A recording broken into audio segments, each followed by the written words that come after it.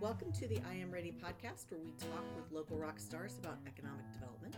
I'm Lisa Driscoll-Hawksby, the business development specialist for REDI, and I'm here with my wonderful co-host, Jay Sparks, the entrepreneurship coordinator here at REDI. Hello. Awesome. Today, our guest is really a cog in the wheel of REDI, and that is Matt Jenne. Matt is a long-term investor, a former board member, and most recently a Hub client. And so we're so excited to have you here today, Matt. Well, it is absolutely my pleasure to be here. Fantastic. Well, let's get to it. So what we want to know, and we're going to ask you a lot of things that we want to know, but most importantly, we want to know, how did you get into the business that you're in? Kind of tell us a little bit about your history of becoming a restaurateur here in Columbia. My origin story. It is much like a superhero's origin story. I was an orphan. None of that. Like most restaurant people, I fell into the restaurant business out of actually when I was in high school and in college. And the restaurant business is a type of business that once you get it into your blood, sometimes it's hard to get it out. I really was fortunate to find some friends that shared a similar interest and wanted to start a restaurant. And so we banded together right out of college, had our opportunity to open a restaurant in the late 90s.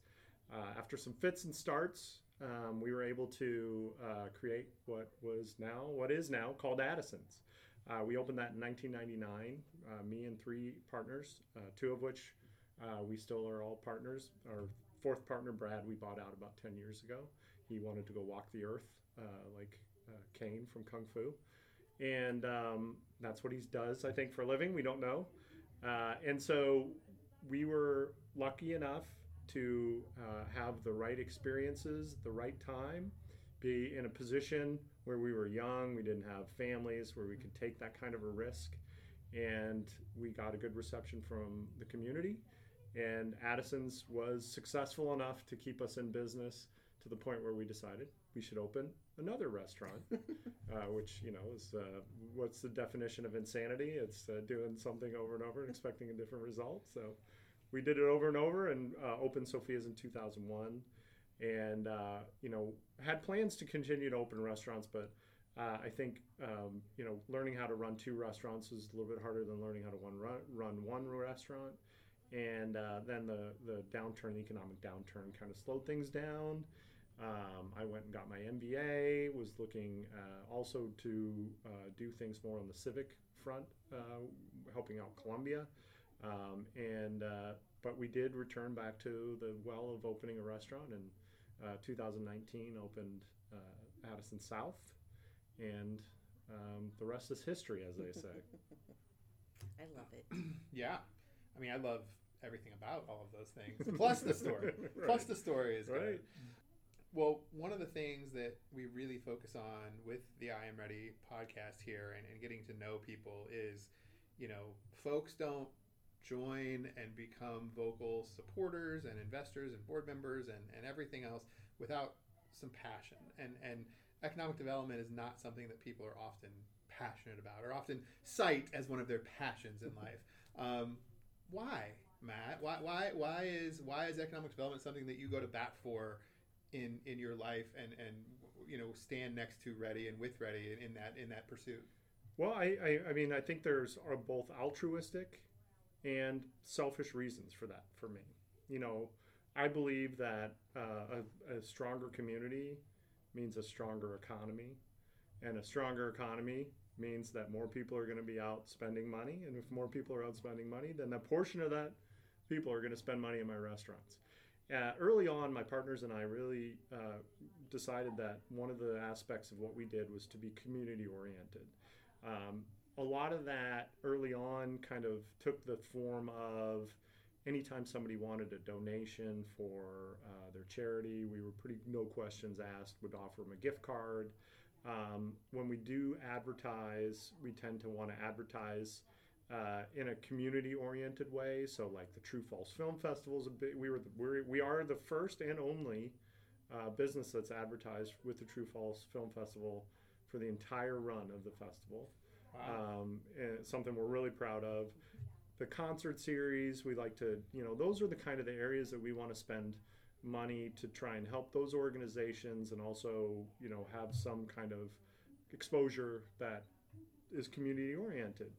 The personal manifestation of that for me was really started, well, where in the community do I think that I can offer, my opinion on something, as good or bad as my opinion is.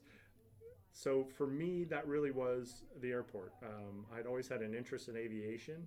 I wanted to be a pilot at one point, was going for my commercial pilot's license, and decided to open a restaurant instead. Made the good choice, I think. And but I got my pilot's license, and around this time, the mid 2000s,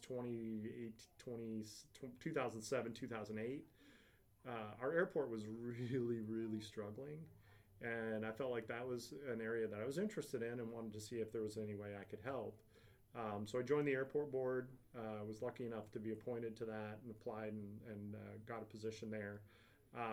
And just happened to be on the board when things started to change. I think the economics were ready for things to change. We had a mayor, Mayor McDavid, who was very interested in the airport becoming something more than just a commuter airline that went from Columbia to St. Louis. I really started to pay more attention to REDI because I saw that the economic development potential for the airport was very much tied to REDI. And I had a theory that we would lose out on companies wanting to locate here if they couldn't get here, especially if they couldn't get here by air. You think about the decision makers at these companies, they want it to be as easy as possible. And so if that company is headquartered in Chicago and they got to go from Chicago to St. Louis and then get in a car and drive 2 hours to Columbia, maybe they're going to think twice about that, right? I don't think that'll be their final decision, but maybe that's something it's going to factor in. Yeah, maybe that's the straw that breaks the camel's back and they decide to go somewhere else. So then that was when Mike Brooks was the president of REDI, and so I reached out to him and started to see if we could create some kind of connection between REDI and the airport and make those two entities communicate better together, realizing that they had a lot of common stakes. And that was my entry point into the REDI organization. Something as simple as, boy, I almost was a commercial pilot, I want to get my pilot's license, leads to economic development. I mean, the dominoes start to fall, and that's where you end up. And we end up with someone who's a huge champion for what it is we do. Absolutely. And also I love that, so out of our investor group, we don't have a lot of hospitality, but it's a very important part of the economy. So we talk about vitality, and a community that is vital has something for people to do when they're not working. Certainly jobs, super important. Good jobs with great benefits are really a big driver for what we do at REDI, but we would be remiss if we didn't look at the whole ecosystem. And so it is wonderful that we have other folks in the community that see that and believe in that and understand we need great schools. We need lots of great entertainment options. And so you do a really great job of also helping us kind of recruit some additional REDI followers. And so talk to us a little bit about, what that conversation looks like. Like, how do you just bring up economic development to the average citizen? Well, I'm really lucky in that my job puts me in front of a lot of people in a very comfortable environment, right? They're there to enjoy themselves, to have a meal. And where I'm pretty good is when I can go up to a table, talk to them for a couple minutes, and move on. They probably don't want me to talk to them for 45 minutes, and I definitely don't want to impose on them for that. So, generally when I try and make it as organic as possible in the sense that I just will see them at the restaurant. For whatever reason, people know that I have a strong interest in the airport. So usually that's the entry point to talking about economic development in our community. And I'm pretty sure my passion for it shows through, because I think I speak pretty passionately about it. And it does come from a place, like I said at the beginning, and if we have a strong economy, that is the fuel that drives a stronger community.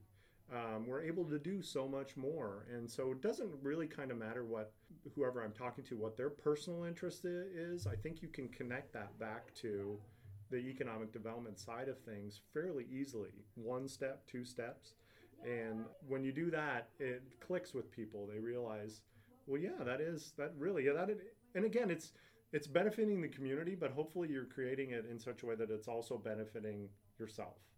You know, a strong economy definitely helps a restaurant. There's no doubt about it.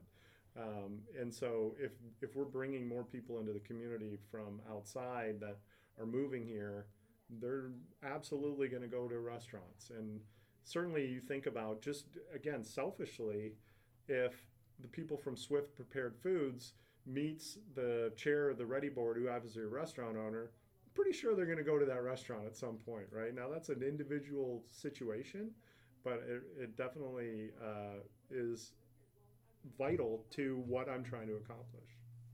Why is it important for people in the community who become prominent business owners to take an advantage or to move into, to put themselves in the position with organizations, whether it be REDI or other nonprofits or other things? Why is it important for those two things to intersect? For Columbia, for the community, why is it important for prominent business owners to also find time in a busy schedule to be a part of organizations? I think there's a lot of answers to that question. I think, being a member of the community, you have, not only do you have, you gain something from it, but you also have responsibilities, right?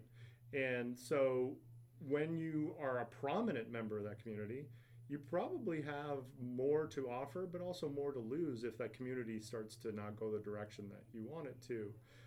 So it's a combination of things. It's having a voice at a table that really allows you to move the needle in a direction that you think is the right way. And you get enough voices together, and hopefully those are a diverse set of voices, and the needle is going to move in the direction that it should move in, that everybody's going to be maybe not 100% happy with, but satisfied with. Now, when you talk about REDI specifically, the opportunities at REDI, being involved with REDI, it, in my opinion, is the best organization to meet and interact with real individuals that have real stakes in this community, and are able to make decisions that, if you can communicate with them, that you can be a part of that decision-making process. There is no better organization, in my opinion, that brings together mayor, owners of many businesses, presidents of many businesses, bankers, the community at large, the startup community through Jay, and some of the nonprofits that really are part of our organization. It's the nexus, in my opinion, of really, really where you can really see and know what's going on in our community and help make those changes if you think they need to be changed. Oh, you say that to all the organizations. I promise you I do not. I mean, maybe, United Way. Maybe. I just love that. And I, too, being fairly new to REDI, am always impressed at every board meeting. There's just such an energy there. And it's not just during the board meetings, but it's outside of board meetings. And it's not just the board members, it's part of the investor community, it's the hub clients. Everybody is just so engaged and really wants to see things moving forward. So I absolutely believe that we do have the cream of the crop as far as folks that are committed to our cause.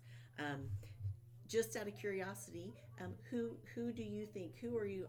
I'm a fangirl of lots of folks in this community, and if I am your fan, you know it, because I have a little fan club name tag that I put on before I see you every time. Who are you a big fan of? Who do you think takes their leadership role in this community beyond just their professional life, but really gives back and wants to see this community to be the best it can be? Yeah, so a few people come to mind. So I'll break it up into sectors. I've always been really impressed when somebody steps up to run for office. You really have a lot going on there that at the end of the day, you're doing it as relatively a voluntary basis. So the two people that stand out on that side of the equation, Mayor Treese. I was always a really big fan of Mayor Treese. I thought, he really balanced very well the needs of the community, the needs of the business community, and tried to make sure that all the boats were rowing, all the people in the boat were rowing in the same direction, and do it in a way that kept especially during COVID, where there was a lot of difficult decisions to be made, a lot of hard choices to be made. Really, if you just talk about that time period, our community got through it really, really well.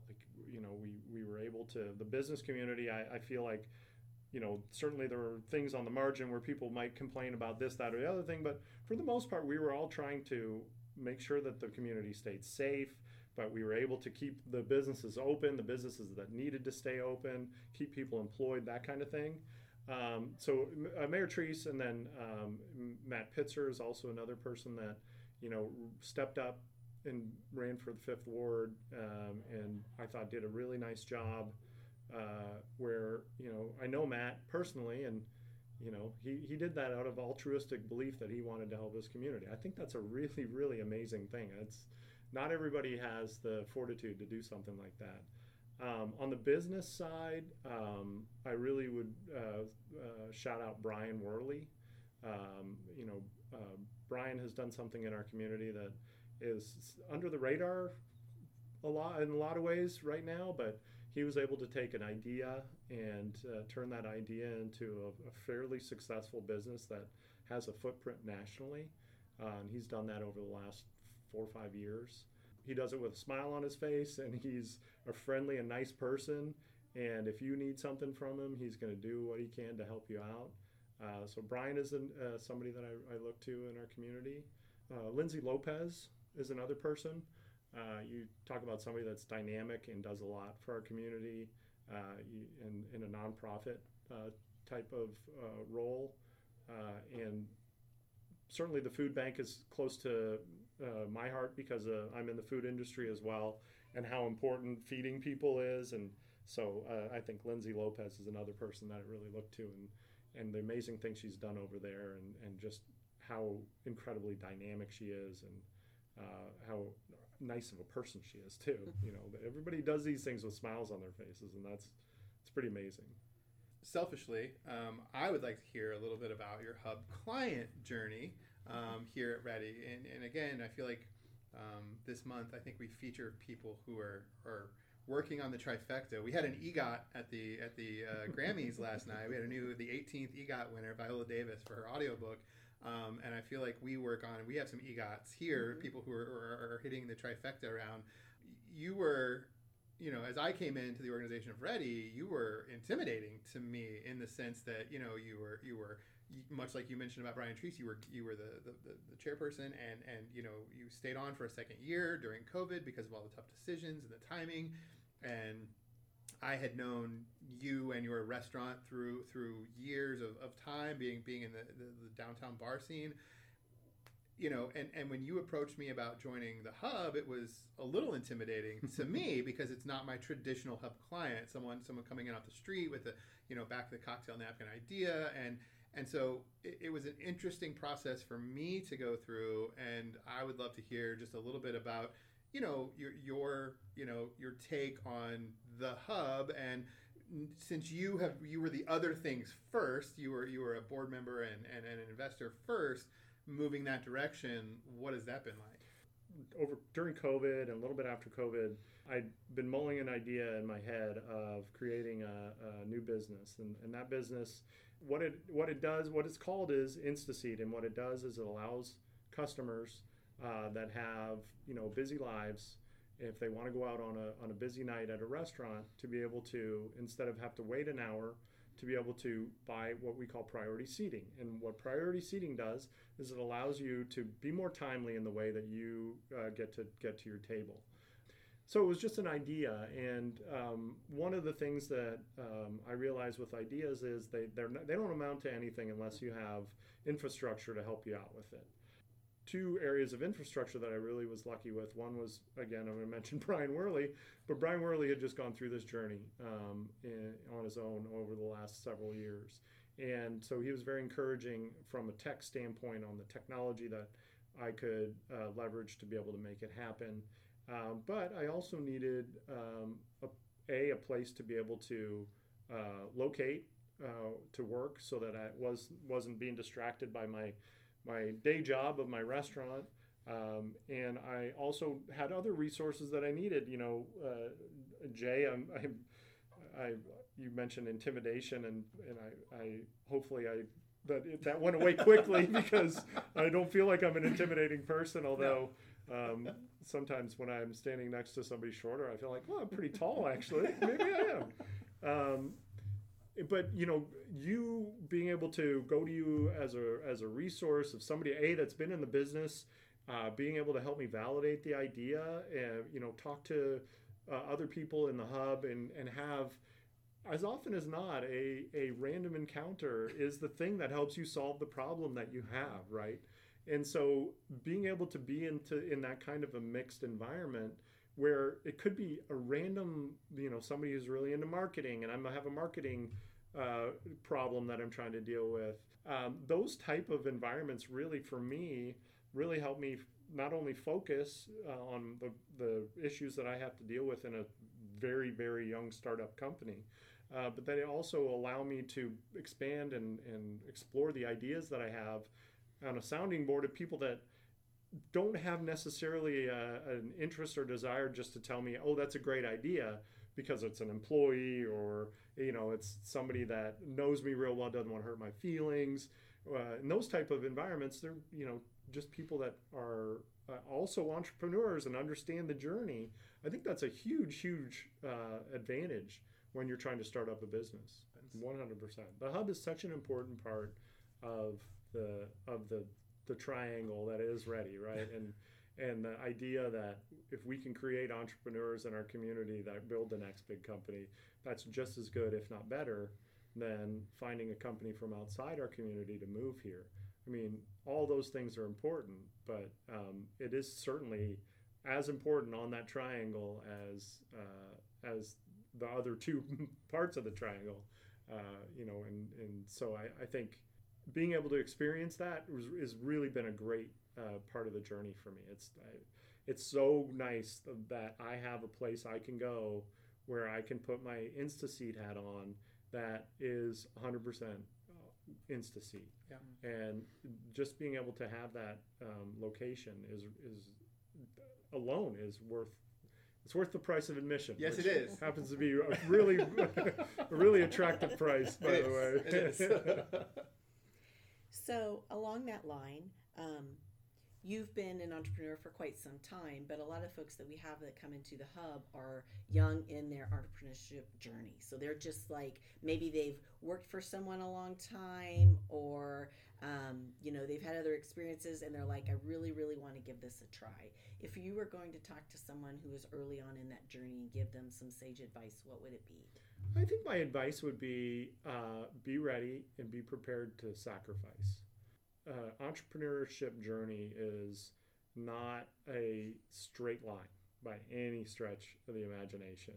There is always ups and downs, and it is a lot of times bigger ups and bigger downs than the biggest roller coaster you can think of. It takes a lot to get there. It's not that is not, if you look at it down the road, you got to go 10 miles that way and 10 miles the other way and back again 15 times, right? You have to have a passion for what you're doing, and that passion has to supersede sometimes the comfortable life you want to be a part of. You have to sacrifice for that business.